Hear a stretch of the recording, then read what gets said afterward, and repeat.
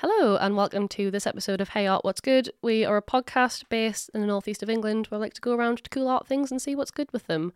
My name is Alice. My name's Rosie. And we have a special guest today. Would you like to introduce yourself? Yeah, hi, I'm Alison Merritt Smith and I'm the director of Shieldfield Art Works, or SAW, in Shieldfield in Newcastle, but it's formerly the Holy Biscuit. Yeah, going through a very exciting kind of rebrand at the minute. Yeah, so we've been we've been Holy Biscuit for 9 years. We're going into our 10th year. We just went into our 10th year last month. Oh, congratulations. As an organisation, yeah, so it's really good.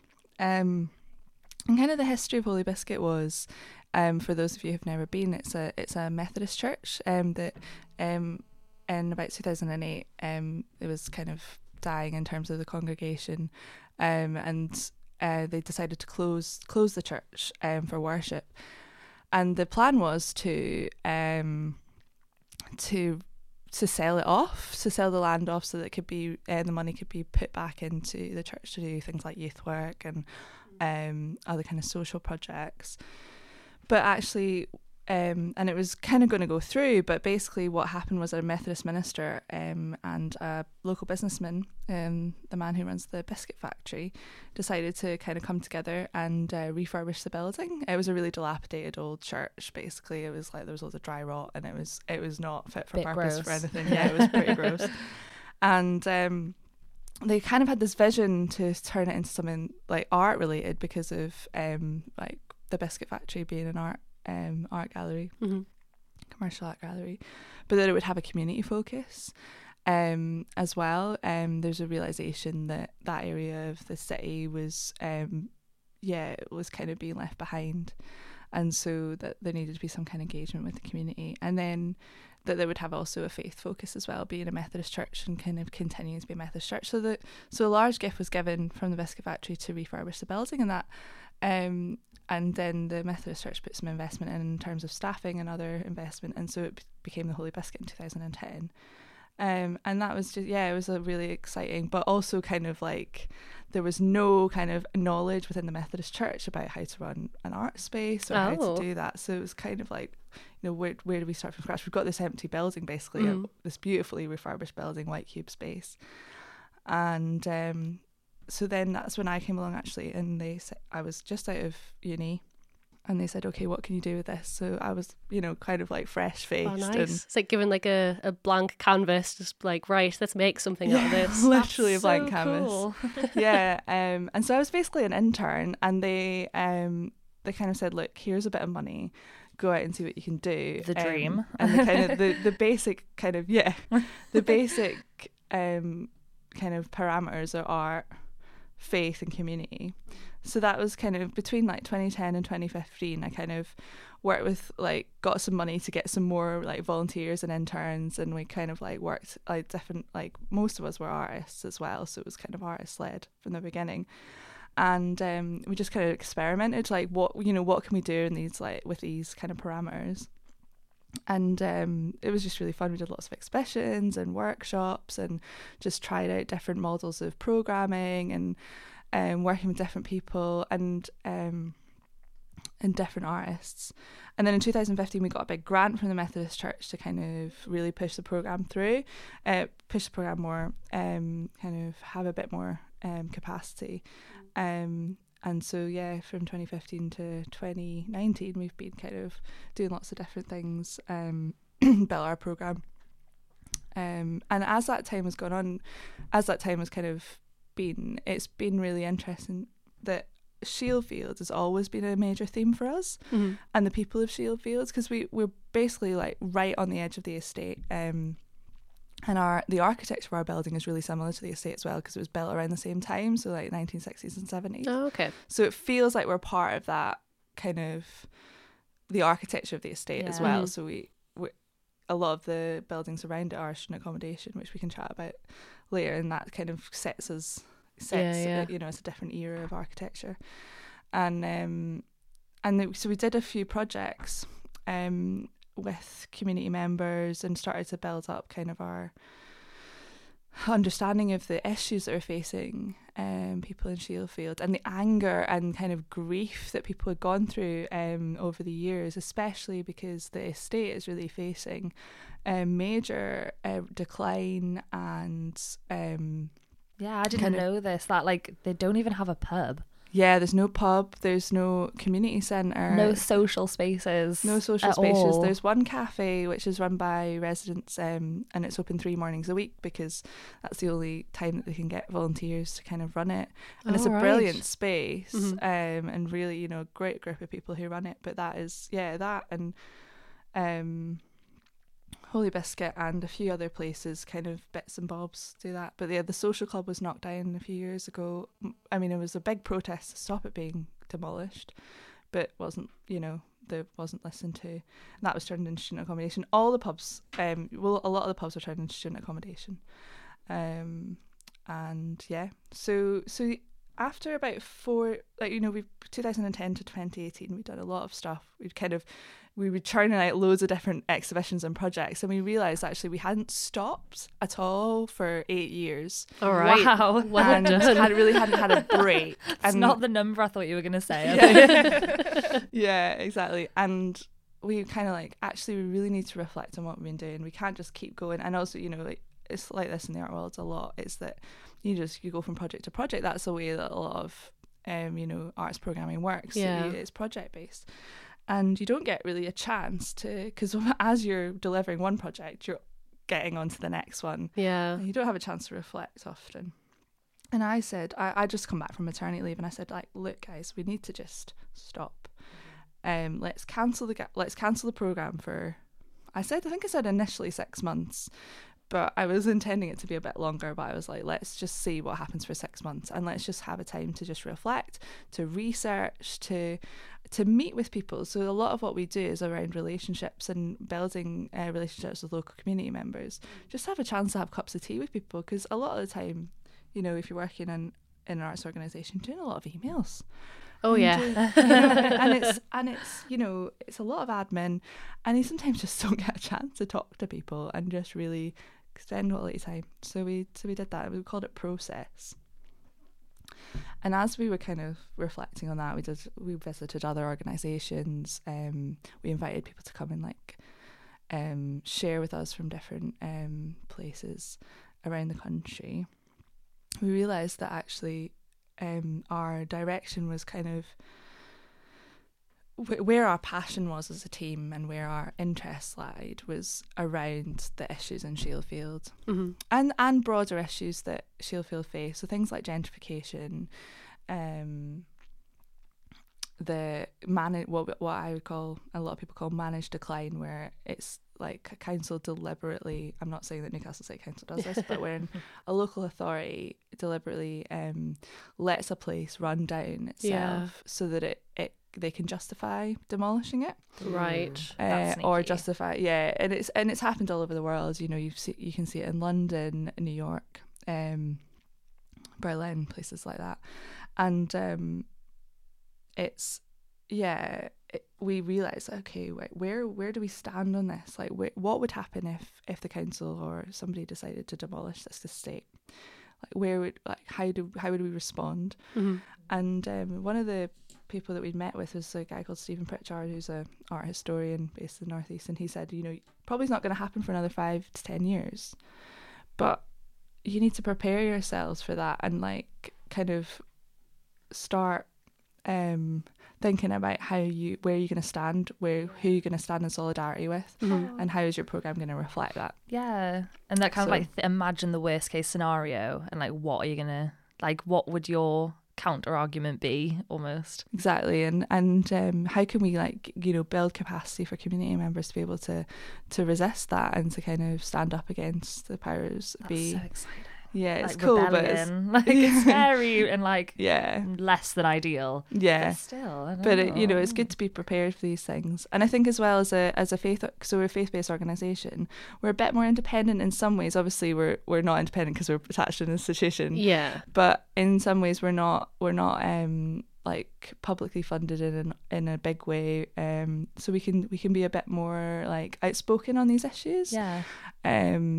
and kind of, you know, take a stand there. So basically, yeah, we made the decision that we would change our name to better reflect our kind of vision for what we do as an arts organisation. And like very much kind of like let everyone know that strong connection with Shieldfield because it's in the name. Yeah, placing us right in that community and saying, you know, we stand with you, we believe in you. Because actually Shieldfield has been left off the map so many times, and like actually physically left off the map. Yeah, I was going to say, I didn't know that was the name of the area until last year. So like I was like, oh, Shieldfield, that's kind of a cool name for an area, and it's just there. So and it's so we had an event recently where two residents were talking about the issues, and they were kind of giving testimony of their experience, and one of them brought two maps with them. One of them was the city centre map, the tourist map that you can take around with you. You can walk around the city, and it's got all the cultural venues on it. I've seen people with them. Yeah, and Shieldfield's it's not on it. It's it's like it's just not on the name Shieldfield isn't on it. And then in the A to Z of Newcastle, also Shieldfield doesn't have a section. That's so rude. Yeah, that's quite rude. Like, I think you're there. Yeah, I think it's like an extension of Heaton or something in it.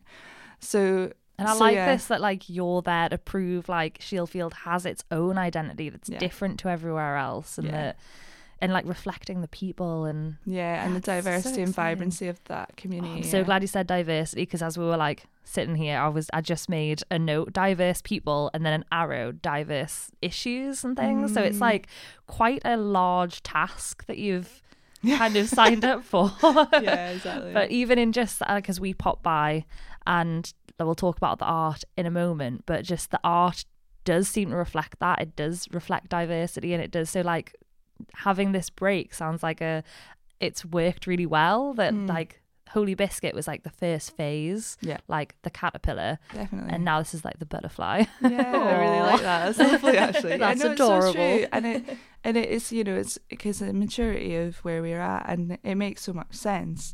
And we, you know, we're so grateful for what the Holy Biscuit was. It was, you know, it wouldn't have happened without the biscuit factory and the investment, the gift that they gave.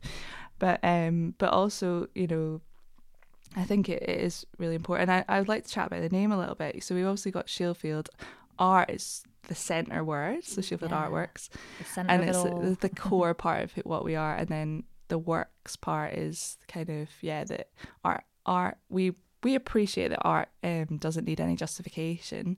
It doesn't need it can stand on its own, you know, it doesn't need to have a purpose. It's, you know, art for art's sake, but it can have have a purpose and a use in society and exploring broader issues and helping people to see things differently and being a kind of way of doing political action.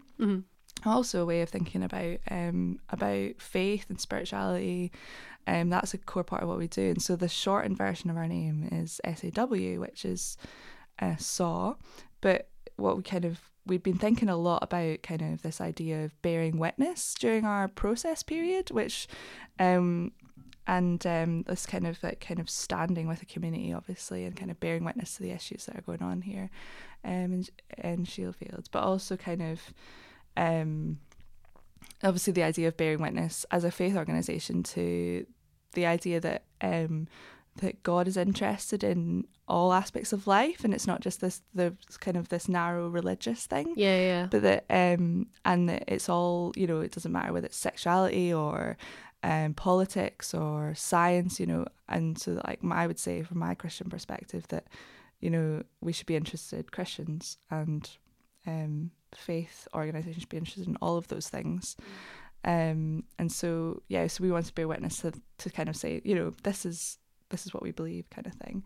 And then so this kind of motif of bearing witness is really key to us, and bearing witness in the art world and kind of being present and kind of saying, you know, we want it to thrive, we want it to flourish, and we want art to be for everyone, and that's really important to us as well. And so kind of bearing witness to that and kind of saying, okay, art shouldn't just be for the elite, it should be kind of like for everyone. It's for like inclusive. No matter this is what we're That's what we're all about. I love it. Exactly, and it shouldn't be instrumentalized. It shouldn't be purely about commercialization, and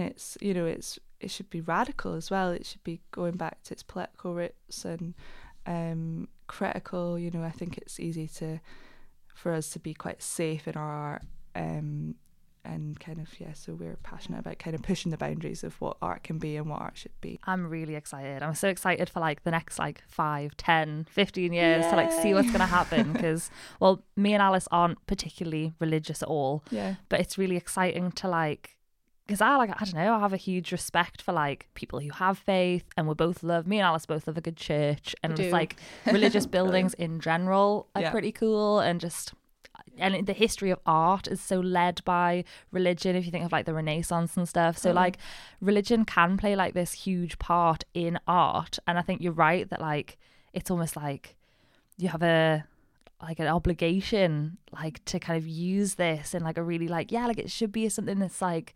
fuels so much like positivity in a community, and to use art to do that alongside faith is just like it's tasty. It's brilliant. I mean, I think it is really exciting to me, because like this is how I feel like faith organizations this is what you do really well, like getting I said when we were at, I'm still going to call it the Holy Biscuit. That's okay.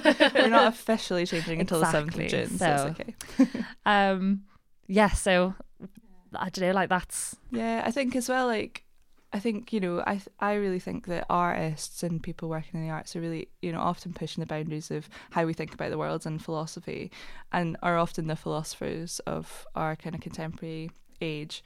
And I think that like, artists and the art community have a lot to say to faith communities and the church, especially. I mean, obviously the church has been complicit in a lot of shit, basically. Racism, sexism, colonialism, and, you know, obviously all the stuff around child sexual abuse, and, you know, the church has been, you know, part of that institutional kind of abusive context of a lot of, you know, you see it in government and the media as well, but it's any like major institution just exactly big it's corruption issues. isn't it?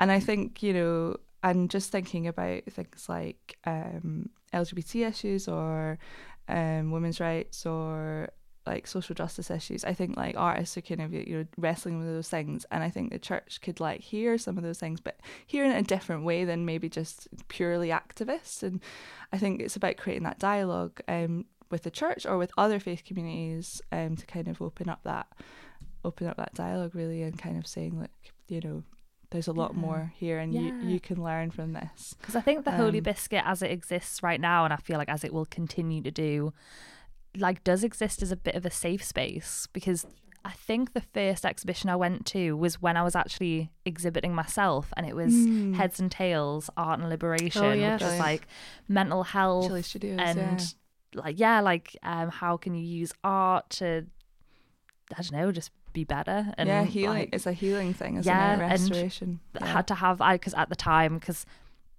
I didn't really know anything about the Holy Biscuit, so I like did a bit of research. I think a friend told me, I think it was Dan from System Gallery, was like, oh yeah, it's pretty cool, like I think it used to be a church, or like I don't know, and like that's to be able to go into like what could be like a sacred space. I don't know. A lot of people do say that when they come in the building, actually, that it feels a calming space and a place that people can feel relaxed and safe, and that's nice, because I mean that's something that we've talked about before on the podcast, like lots of art galleries, like just by virtue of the name, you kind of like, ooh, it's kind of like an institution, and it's like, ooh, a lot of people feel as though they don't belong there.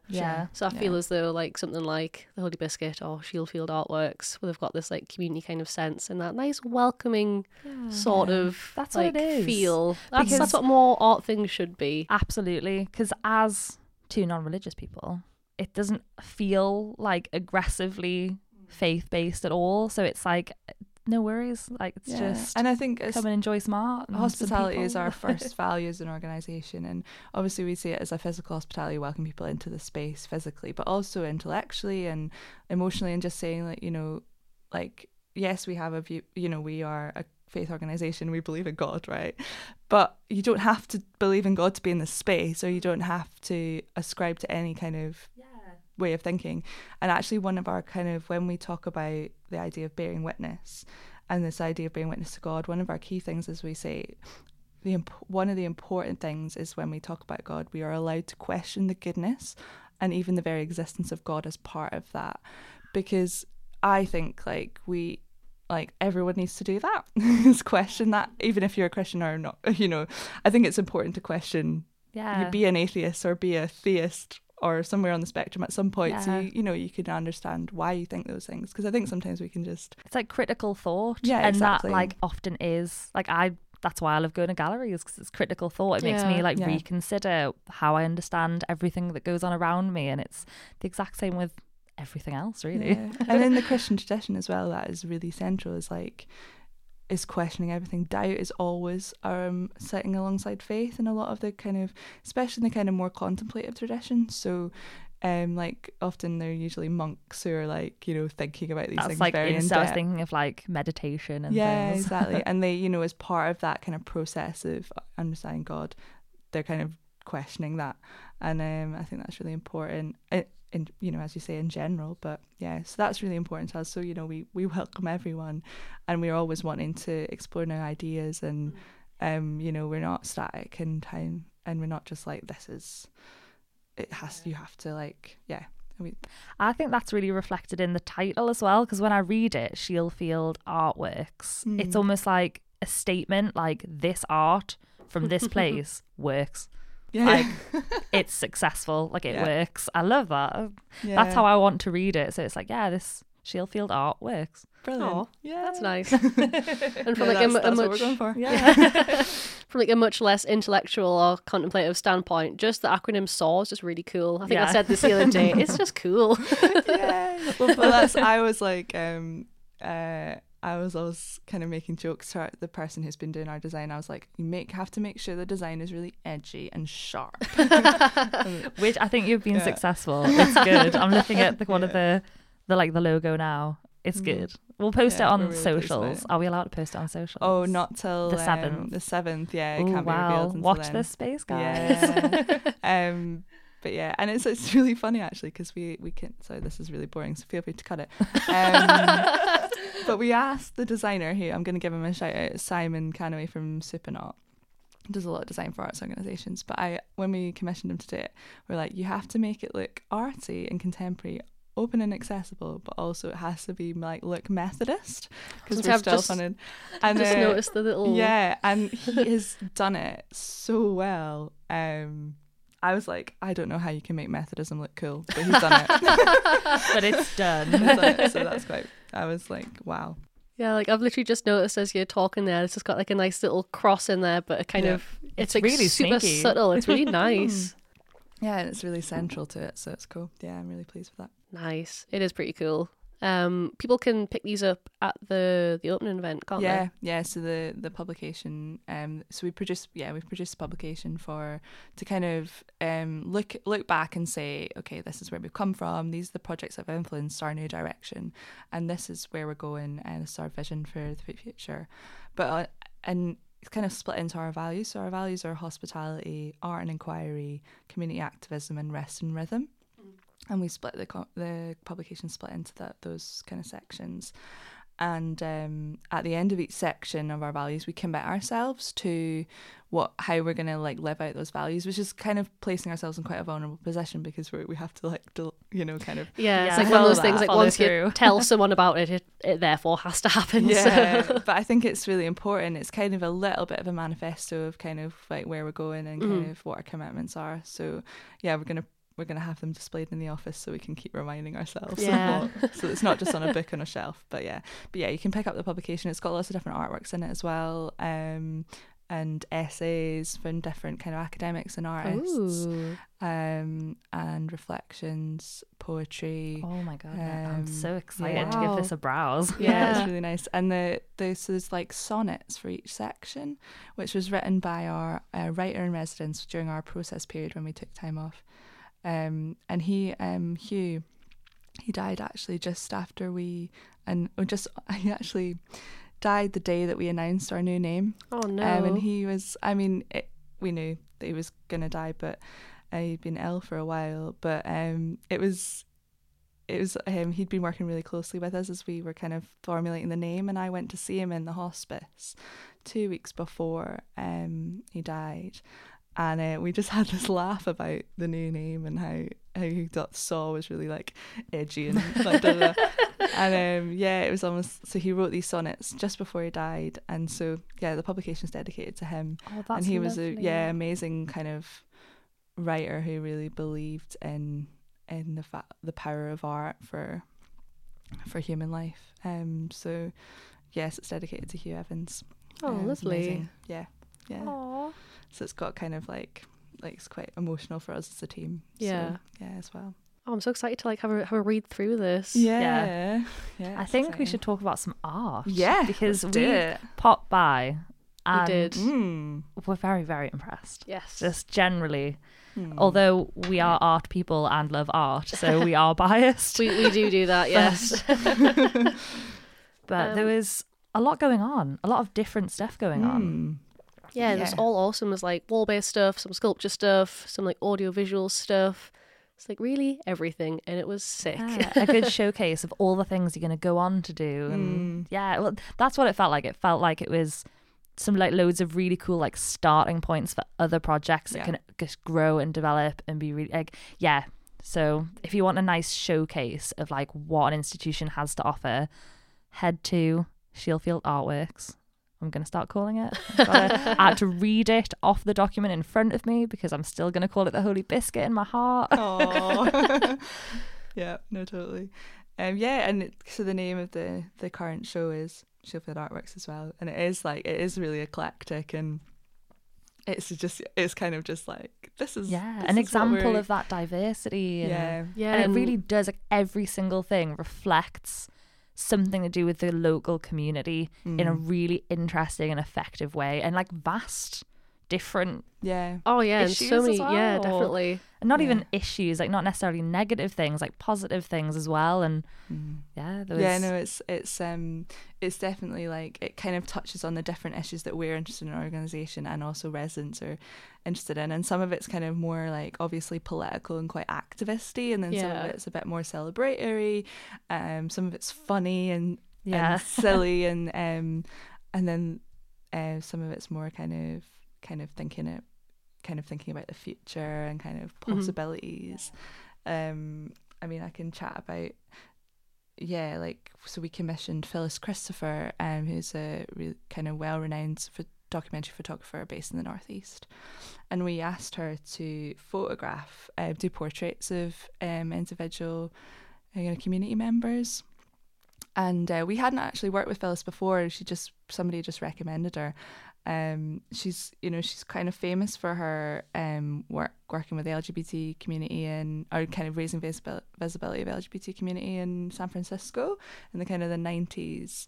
And so we were like, okay, she's really good at kind of capturing a kind of a moment and kind of bringing things to the surface that you might not see otherwise. And so so she took portraits of 15 different community members, or sometimes it's groups of people as well. Yeah, I think there's a couple families in there. It's really nice. And they've got, their own little kind of blurb about, who they are and what Shieldfield means to them. And she's absolutely captured people so well, and it's such a celebration of the diversity and vibrancy of that community, even though there's always a sadness about Shieldfields when you speak to people. There's kind of they kind of think of this place is different from what it used to be, but I think that work she's done a really good job of kind of saying, okay, there are still people here, there are still stories to be told, and there's lots of different histories, passions, interests that are waiting to be unearthed. And I feel like part of that sadness is also from not like feeling like it's never going to improve or get better,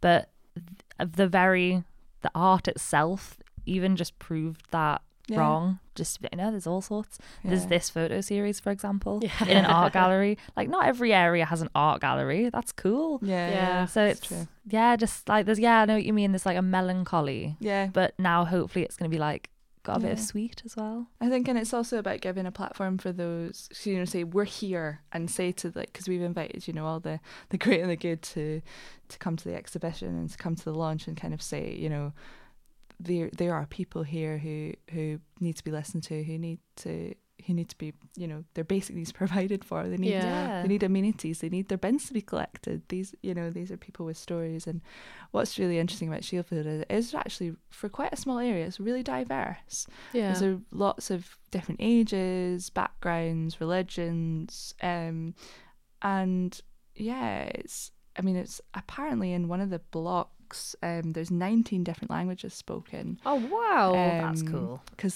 somebody went around with an interpreter recently, and there was 19 different languages, and it's amazing, amazingly kind of just loads of different people kind of coming and contributing to the community.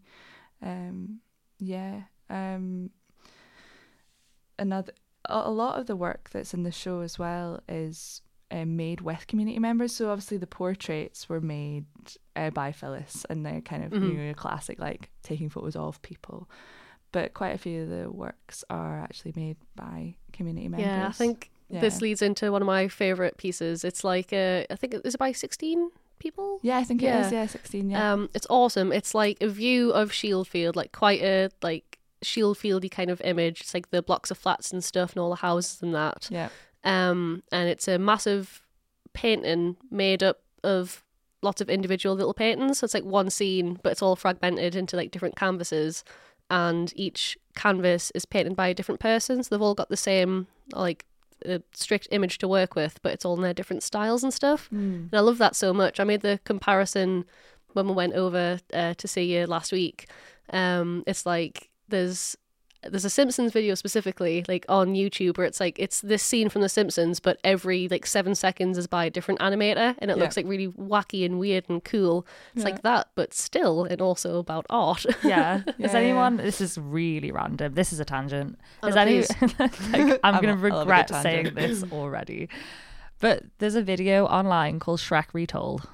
I've heard about this. The entire Shrek film. Oh wow. But all different animators, so every like minute or something there's a different animator who comes in, and like or sometimes it's even like stop motion or real life film, people just acting for like 30 seconds. It's so weird. That would have taken so much effort to kind of coordinate. Oh yeah. And my friend put it on once just when we were chilling out to be like, look, this exists, and then we watched all of it. We essentially watched Shrek.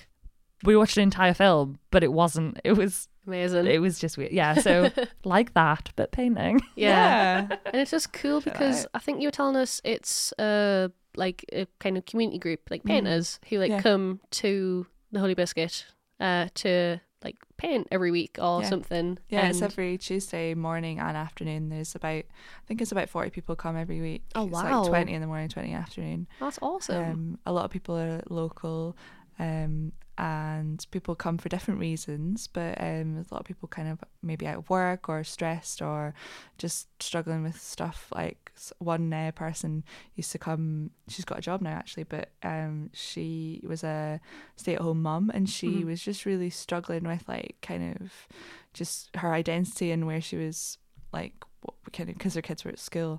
And she said that she would come, and she knew that she would have a hot cup of coffee when she got there, and that she would have a chance just to be her for 2 hours. That's lovely. She's she does her own work now, does her own artwork, but good for her. It's a really amazing kind of supportive group of people run by volunteers and former GP. And recently I've just started doing these collaborative paintings of different scenes, and they work so well to like chop really up an image and then put it back, like send it off to different people and put it back together. I wouldn't have expected it to be so successful. It's like almost a collage kind of. Kind of, because I'm imagining like photo collagey montagey things where it's like a bunch of photos of the same scene but from slightly different angles, and you chop it all up and put it together. It's like that, but like a bit more structured, I want to say. And a fun art game you can play if you're with a friend, you can choose which one's your favorite and why. Oh yeah, me and Rosie did that. So we'll put on my Instagram what our favorite little, not to say that we didn't like the other panels, but we do have favorite panels. Because you're allowed. It's okay. Just okay because you love one thing doesn't mean you don't like the other things. That's true. And I think our choices reflect us as people quite a bit.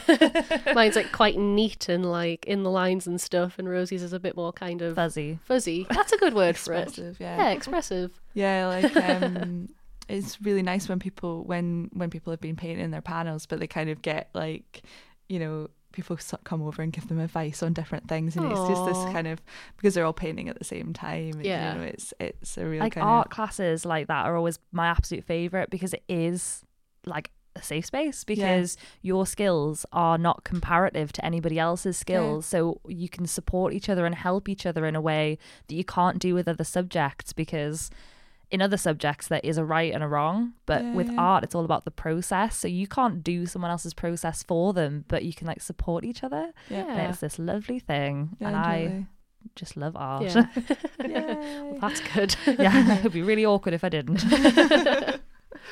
But that was my favorite little bit. Do you have a favorite kind of aspect of the exhibition, Rosie? I do.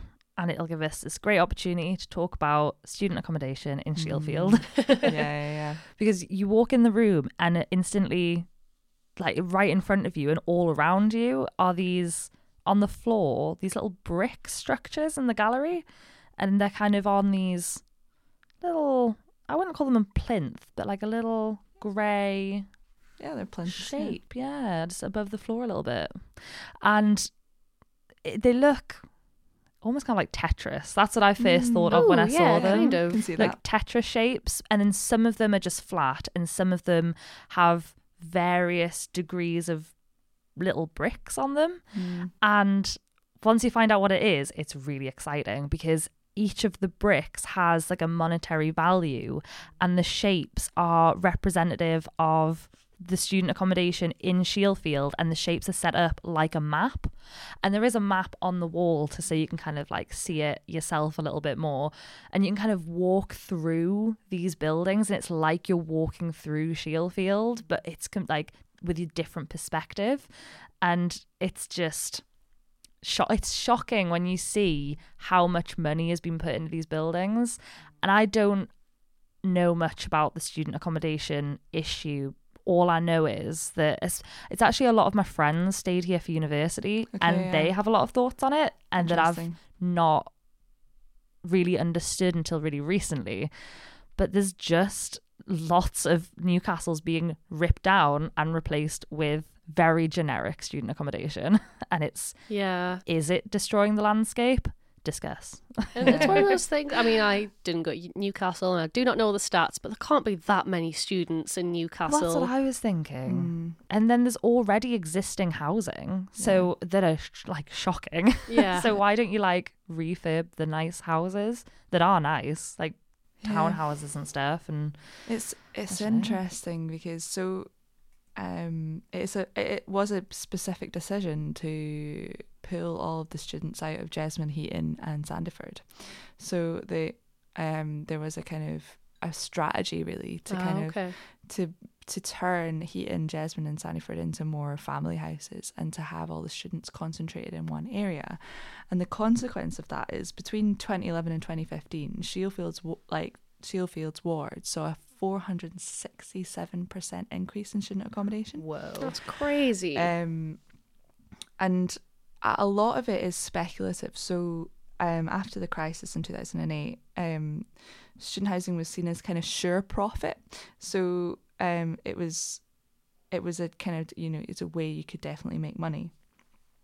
And what's kind of happened with Shieldfield is that it's become a kind of an island which has been hemmed in by this kind of growing student kind of village around it, which has kind of left Shieldfield disconnected from the rest of the city, because it's kind of it's very much made a wall between like the main Northumbria Uni campus and then anything else that's beyond that. Like I do remember like getting the metro and stuff, like when you like get the metro like from say like North Shields to Monument, like the lower bit, like once you get like past between like Biker and Manners, you can just see these gross, huge Yeah. like tower blocks. And I remember when you couldn't see them. I think it was when I came back from uni. I was like, huh, Yeah. these on you. Like the landscape was noticeably different. Yeah, it's what planners call a visual amenity. So you can't see beyond the blocks. So it actually just physically it changes how you feel in a space. And this kind of feeling of being hemmed in is like something that residents talk about a lot. I love that kind of psychology of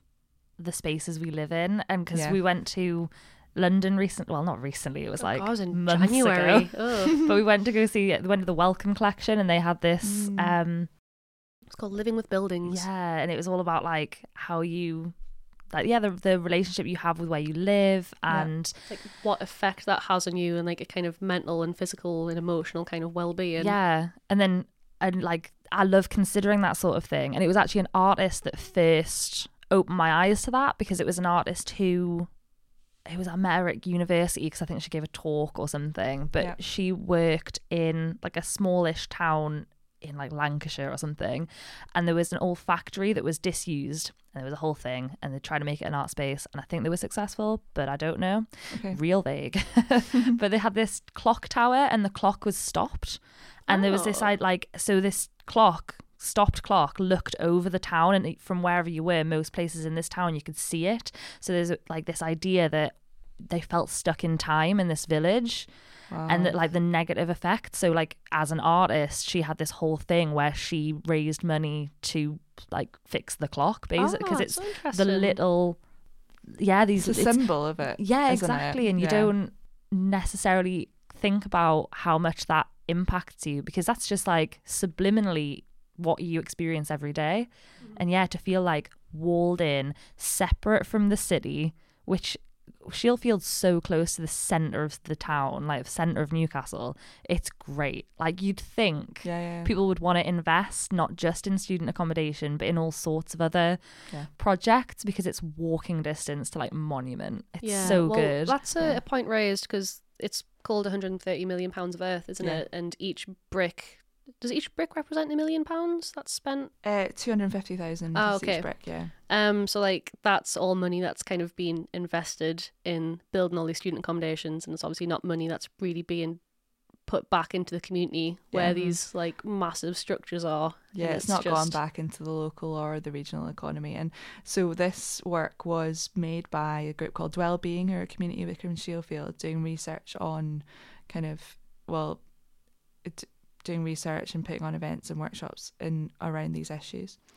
And they commissioned a group of planning students to do the kind of the archival research to find out, who owns the land in Shieldfield, how much was it bought and sold for, and kind of, what kind of money went back in after these, because often there's a levy that they can put on when you get planning permission. It's called Section 106, and you kind of commit to putting money back into a community that's been affected by a development. And so often it's usually around green and open space.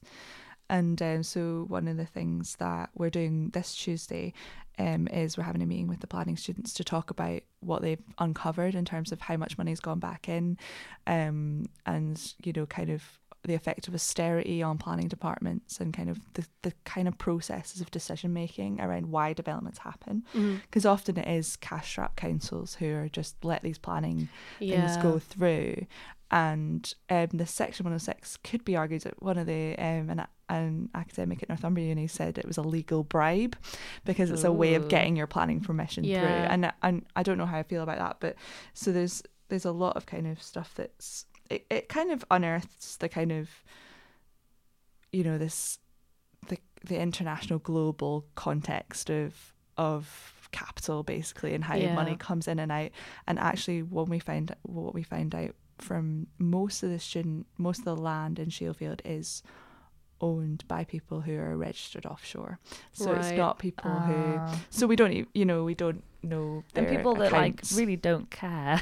And unfortunately they're just buying the land so that it'll go up business in value, and they can then sell on for a huge profit.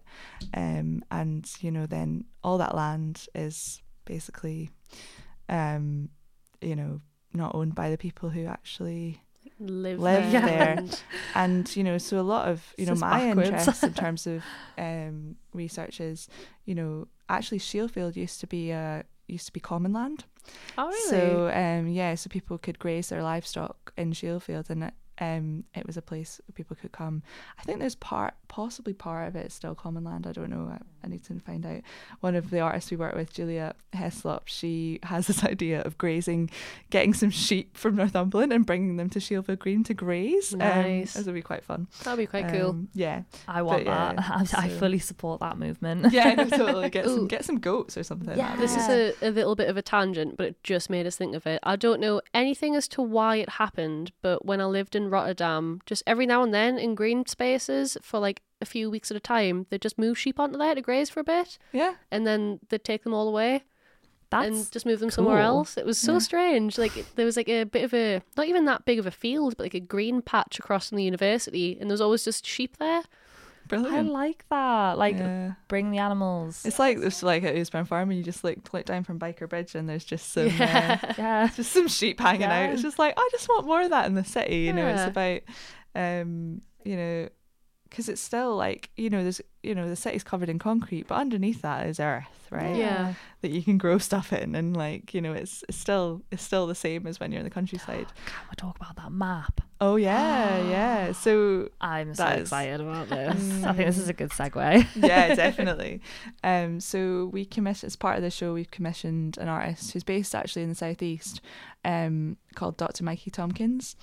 He is worked in Newcastle before. He worked at the Newbridge Project on a show called Urban Organisms, where he created a map of the city centre for the potential for food growing in urban agriculture, basically, for the city centre. And he did that in 2016 or 2015.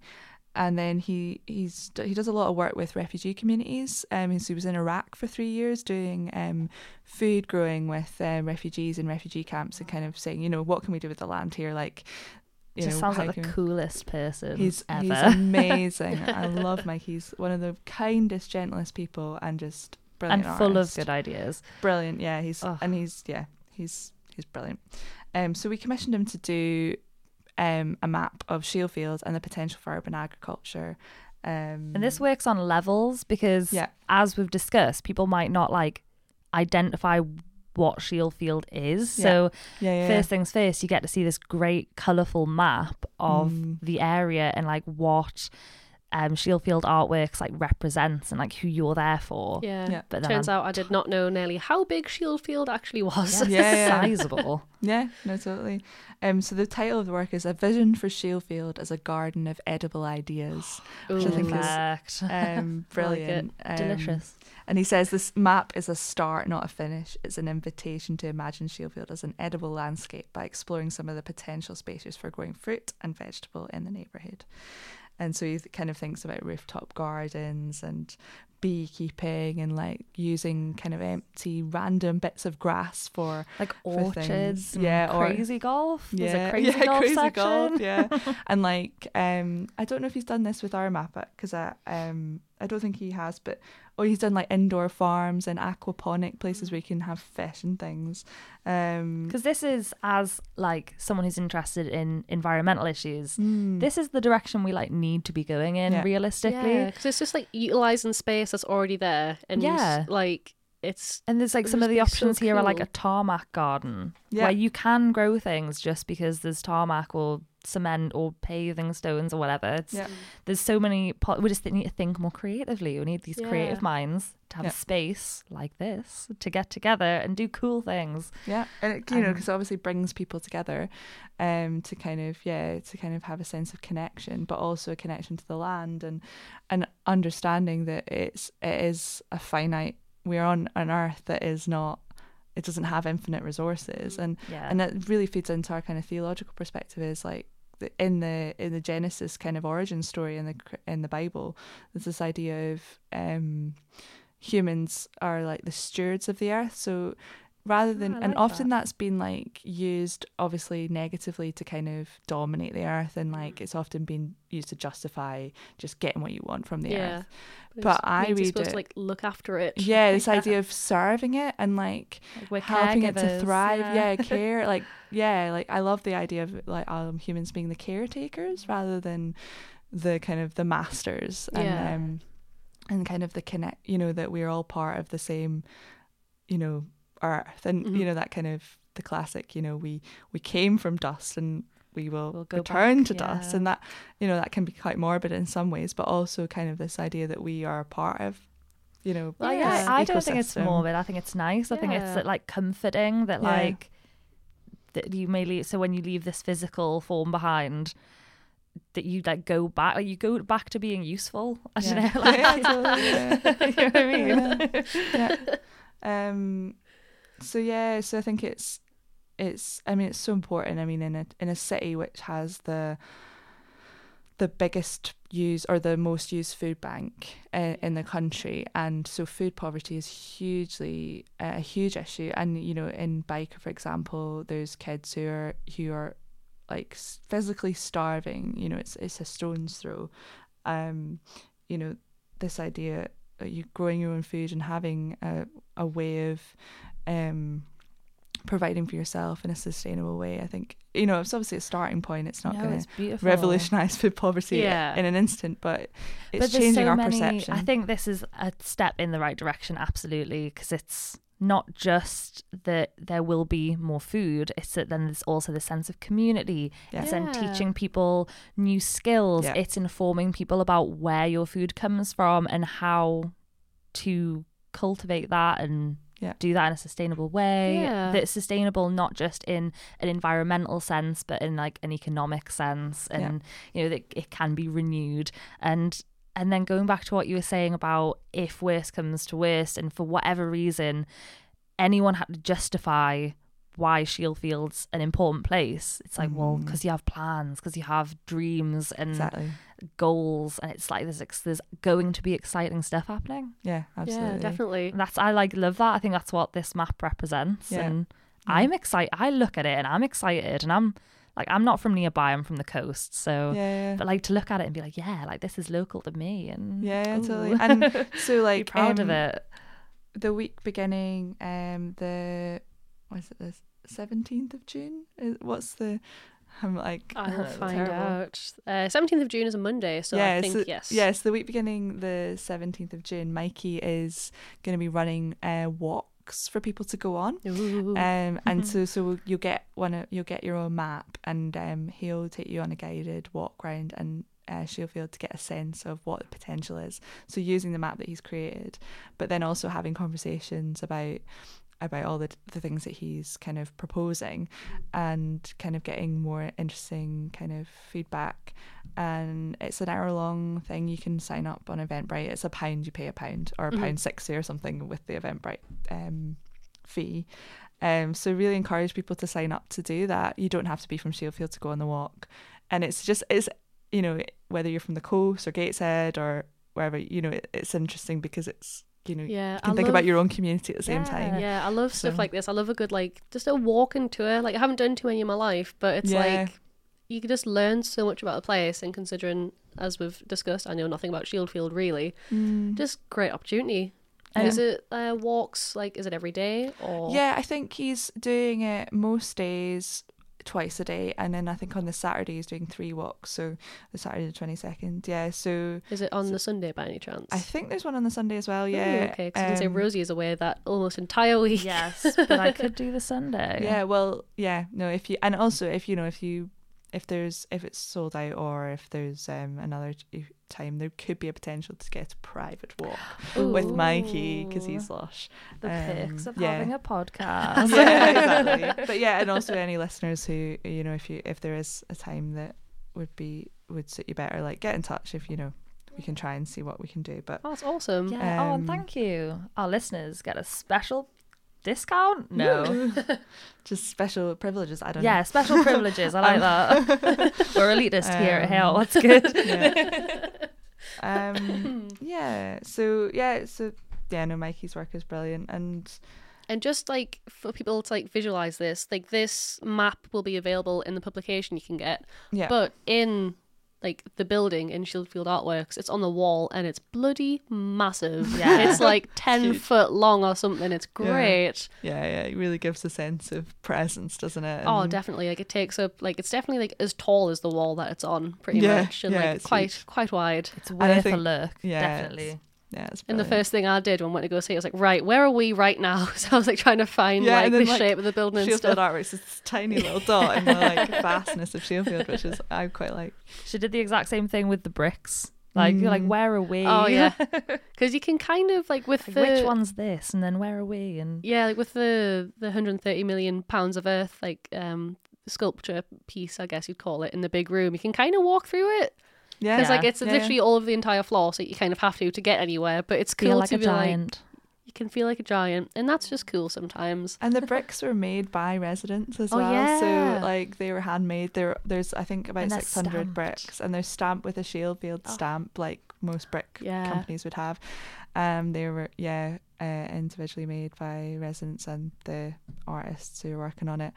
And that's I love about this show is that there is so much of the people who have actually made the work. So in one of the other pieces, which is the Northeast Enders soap opera film. Yeah, awesome. Yeah, so that was actually, there's 3 films that have been made by residents over so it was a 6-month residency that Andrew Wilson, artist based in Newcastle, undertook with Newcastle City Council and Holy Biscuit, and over a kind of couple of weekends, I think there was about 20 residents worked to create these 3 short documentary films, basically. And they're lush. Yeah. Got like a good kind of based around this idea of like the soap opera. Yeah. And this like the motif of the soap opera, and so, he asked the question, Andrew, what would Sheffield be like, or what would Albert Square be like if the pub was turned into student accommodation?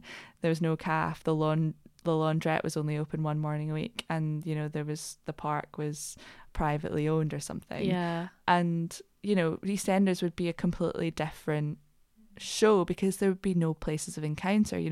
When's somebody going to break up, or when is the fight going to happen? Yeah. Or how will information get passed if it's not like overheard at the pub or something? Exactly. Like, or like how are people going to look after each other, or where are these moments on the bench where people are crying their eyes out about this thing or whatever, and or coming and comforting each other. And I just think actually we need these social spaces because that's where people it's where, that's like, where host human each other. connection yeah, lives. it's like where communities kind of come together, like in one way or another. Like they're super vital and important. And when they're there, you just take them for granted. Like I've never even considered that like I'm surrounded by social spaces most places that I have ever lived in. Every place I've ever lived, and that's great. And I want every listener to like take a moment to consider all of the social spaces that you have access to and how lucky you are, because you don't have to go far for that to not exist. Yeah, exactly. So Worrying. so as part of so you can watch the films in the gallery, but the residency happened, kind of most of it happened in the early months of this year. And one of the things that we did was we turned Holy Biscuit into a pub for an evening, which was absolutely brilliant because we wanted to kind of I guess simulate that experience of when you go into a pub, you just all you need to order a drink, and then you can talk to whoever you want over the bar about anything. It can be politics, football, religion, and you can just talk to a stranger. It's one of the only places where you can just like talk to a stranger. It's socially acceptable. acceptable. And what happens when, as you say, when these places don't exist anymore. So we did this thing called Broadcast Bartender, where we had a conversation around the bar. It was recorded. It's actually a podcast. You can find it. We'll put links. Yeah, I'll send you the links because I'm not exactly sure where they are. I think they're on Andrew's website, but I'm not sure. We'll find it. Yeah, they're possibly on our website. I'll check. So no, and the process of that of the filmmaking and everything was like the actual process was just as important as the product. And, Yeah. But it's the beginning of a journey for us as well. So we're just applying for funding to continue the Northeast Enders project for another 14 months. Yeah, because that's great, because it's, I mean, I guess like a soap, if it was a real life, it's kind of like an ongoing kind of series where it's like, because things are constantly happening, the community is constantly evolving and changing. Yeah. So it'd be really nice to kind of keep up. Yeah, such a good idea. I love that. Yeah. And it feels just an open call to anyone who was interested in taking part, no matter what their skills were or who they were. And it was a really, like, I think the oldest person involved was in their 70s and the youngest person was probably 18, I think. Oh, and so it was, I mean, maybe they were younger actually. And, you know, there were students who'd just seen a poster, and I think in the student accommodation or something to come in. So it was a real mixing of people, actually. Nice. I like the idea of like getting the students involved so they know the role they play in their area, because it is, when you like move to uni for 3 years, that's like your home. Yeah. So like when we lived in Leeds, I felt like a part of that community. And what was the area? Woodhouse, yeah. Like Woodhouse has like got a special place in my heart. Yeah. So for some people, that's going to be Shieldfield. Yeah, exactly. With the crazy amounts of student accommodation. I know, and so, you know, obviously social isolation is a problem for older people, but social isolation is a problem for students as well. Oh yeah. Actually, one of the things that the local police community support officer was telling me, there's a lot of like mental health issues within the student blocks because everyone's like kind of in their own studios and and like insular. In terms of rates of suicide and stuff, it's actually quite scary. The kids, they are kids, you know, like who are facing that. So it's, you know, I think it's easy to get angry at students for what's happening in Shieldfield, but it's actually, you know, they're people too. It's just remembering that, and like they need care and love and support and community as well. And community, absolutely. Because when we lived in student accommodation, when me and Alice met, throwback, that was like the weirdest year for me, because like living in student accommodation was really odd, because there was just six strangers, and then because we all had like our own bathrooms and stuff, we only really had to socialize like if we wanted to, because it was all fire doors, because in these big buildings, like you can't just leave any of the doors open, and and they're just so heavy and like I bought like a series of door stops, but my door kept on pushing it closed. They've been tested for that. I think so. What you need to do is put a deodorant canister or something in the hinge. Okay. That'll like keep it open. For next time I live in halls. Who knows? Good to know. Next time we're like in a hotel in different rooms or something. I'll just leave the hotel door open and shout. Okay. I'm sure everyone else appreciate that. But student accommodation can be really weird, and if you if social stuff doesn't come naturally to you, I think that can be like a very toxic environment, because you do feel like you're living in a hotel for a year. And a very expensive hotel at that. Yes. Yeah, I know. One of the student accommodations, was it you that was saying that it was £200 a week or something? Yeah. £800 a month. Like, that's mental. You can have an actual apartment in Newcastle for that if you wanted to. A whole flat. Like, probably get a house for that, to be honest. You can have probably like 2 in Arthur's Hill if you wanted. Like, that's crazy. I know.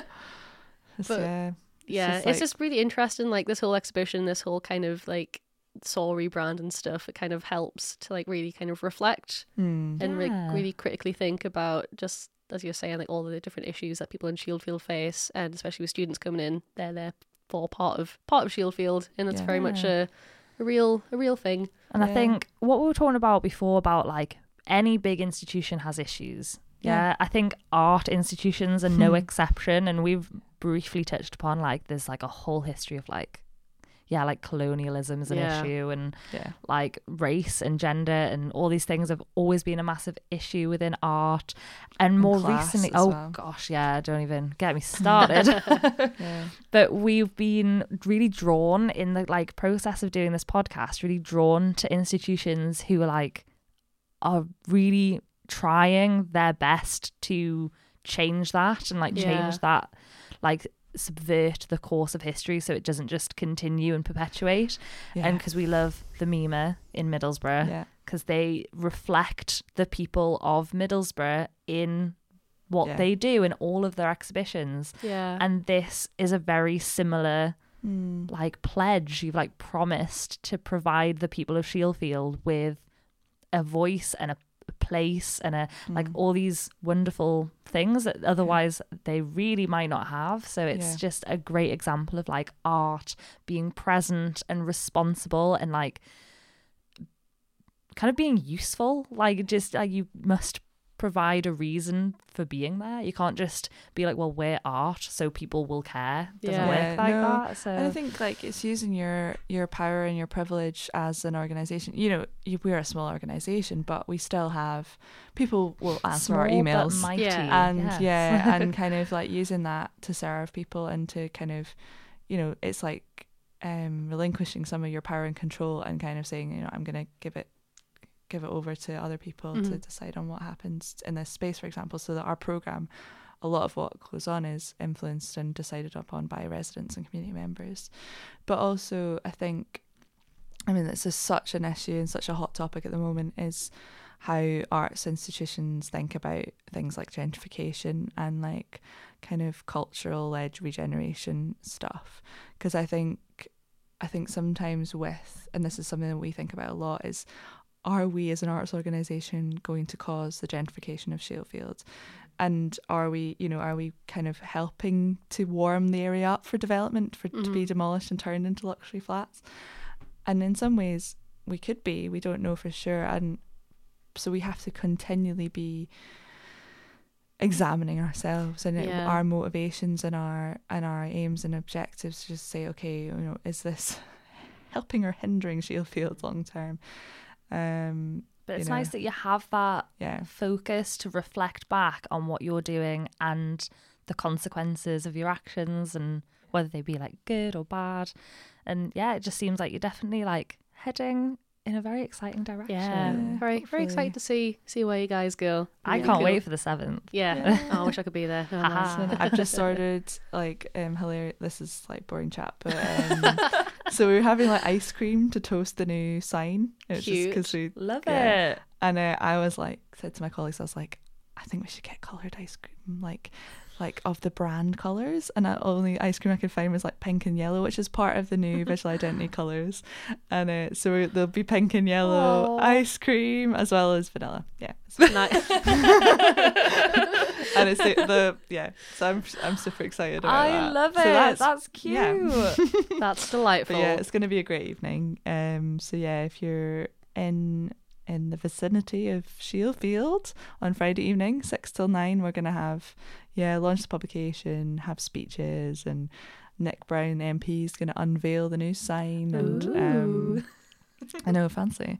And then we've got we've got a DJ, so we're going to have some dancing. Bit of a party. An art party, as we've said, are the best kinds of parties. Yeah, it's true. Definitely. Nice. Oh, and then we've also got so quite a lot of Syrian families live in Shieldfield, like refugees. And so one of the families who we've got to know over the years they're amazing chefs. Like, I've never had food like it. And they're providing the food. It's Syrian buffet. It is so good. Oh my God. Vegetarian. I'm so jealous. I'm so happy. I can't wait. Yeah, it's going to be good. Perfect. I mean, like, I was just excited in general. I art can't wait and for the stuff, art and that. But like now I'm like, ice cream and Syrian foods. I mean, like, why wouldn't you come? 10 out of 10. Guys, if we haven't convinced you at this point, I don't know what else we can do. Yeah. We can only do so much. Yeah. Like if art, rebrand, a publication, party, Syrian food, ice cream. Done and done. Right, see you there. Yeah. Brilliant. Lovely. Well, I think on that wonderful, wonderful note, I think we'll wrap up this episode. Yeah. It's been so nice having a chat. It's been so awesome. Like, thank you. Having like a good, like, in-depth kind of insight into what SAW's going to be. Yeah. So thank you for coming along. Thank you for having me. It's been an honour on this Saturday morning. Yeah. Yeah. Something we like to do here. We've got to do it at the beginning, but we'll just do the end bit. We like to kind of say something that we're looking forward to. So you can say you're looking forward to Friday. However, but that's a cop out, and I'll tell you that right now. I know. I'm really strict about the looking forward to. So. Yeah. I've tried to get away with stuff like that before, and Rosie won't have it. Brilliant. That's totally fine. Sorry. I've actually written something down that wasn't the launch event. So amazing. Yes. Do tell. I do have something. It's not that hard, Alice. Come on. So I am crazy, and so I've got the launch event on Friday, but then at 6 o'clock in the morning the next day, I'm driving up with a group of residents and a few of the artists who are involved in Wellbeing who made the brick installation to a place called the Shieldfield Project in Inverness, which is a place that's kind of thinking about the connection to land and kind of community land ownership in rural Scotland. But we've been invited as a group to go and speak about it from an urban perspective, because we are like thinking about building some kind of structure in our garden space at Saw, which will be about a kind of a space where we can think about reclaiming the land in Shieldfield. So it's a specific like designated space for that, which will be built with local materials, maybe bricks that would be made by residents.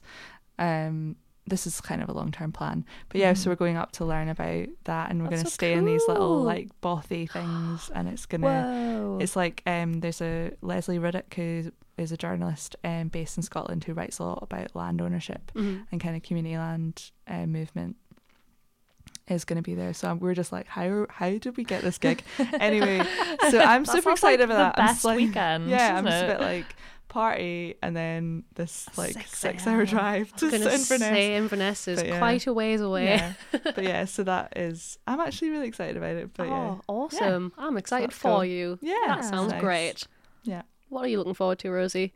Well, I'm looking forward to kind of a similar like travel-y thing. Really last minute, bought a train ticket to Sheffield to join Alice because she's doing Sheffield Dockfest. Yeah. And there's an art gallery. I've never actually been to Sheffield, just in general. How dare you? I know. I've never been either, actually. Yeah. How dare you? I know. And it looks awesome. It looks really cool. It looks like there's loads of just good stuff going on. So gonna have an art day. But I just randomly booked it. It was like she booked. I haven't even booked my ticket to Sheffield yet, and I'm going on Wednesday.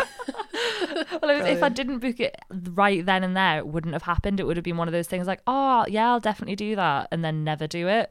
So I'm doing it. I'm glad you did. I'm looking forward to that too, but that's not the thing I'm looking forward to. I don't know if I already said that. You said you were going to do it, and because the last time we recorded an episode was last week, and it was when we went to Middlesbrough, and we had to literally run out of the room because we had a train to catch in like 10 minutes. So I'm really interested. Like that edge, isn't it? From that. Mima to the station. It's like, am I going to get there in time? I've had that before. Yeah. But yeah, I was like in the episode, that was my looking forward to thing. I was looking forward to checking out that exhibition because it's like a cool alternate realities thing, but you don't have to have a festival pass to go see it. It's for everyone. Great. And Rosie was like, "Oh, I want to go," and then so she booked a ticket on the train. So boom, she will go. Brilliant. What about you, Alice? I am looking forward to that, but the thing I am looking forward to is editing a film with my friend. Like, as Rosie and Alison saw when we came in, there is a whole other person in this office with us. One whole other person. One whole person. And they both looked out the window. He's busy. But he's a filmmaker and he directed a short film recently, so I'm helping him edit that together. That's lush. So we've all got like cool creative things and artsy things to look forward to. Yeah. Brilliant. It's that what we're saying, reflection. It's important. Get excited. Feel good. It's nice. Focus on the positive. Indeed. That's what we're all about. Nice. Yeah. If you want to focus on the positive with us, you can reach us on Instagram and Twitter at HeyArtWhat'sGood. I know, thank you. I've got a website, heyartwhatsgood.com, and you can email me, heyartwhatsgood@gmail.com, and you can find the Holy Biscuit at /Shieldfield Artworks at, is it just Shieldfield Artworks? It's saw-newcastle.org. Perfect. So, We'll have... and we're on Instagram, Twitter and Facebook. Yeah, and we'll like tag you and things, so Brilliant. you should be easy to find. Yeah. Indeed. Okay, lovely. Well, thank you again for coming along. Yeah, this has been delightful. Wonderful having you. Thank you so much. Right. It's been a real joy. Nice. Until Yay. next time, everyone. Bye. Bye. Bye.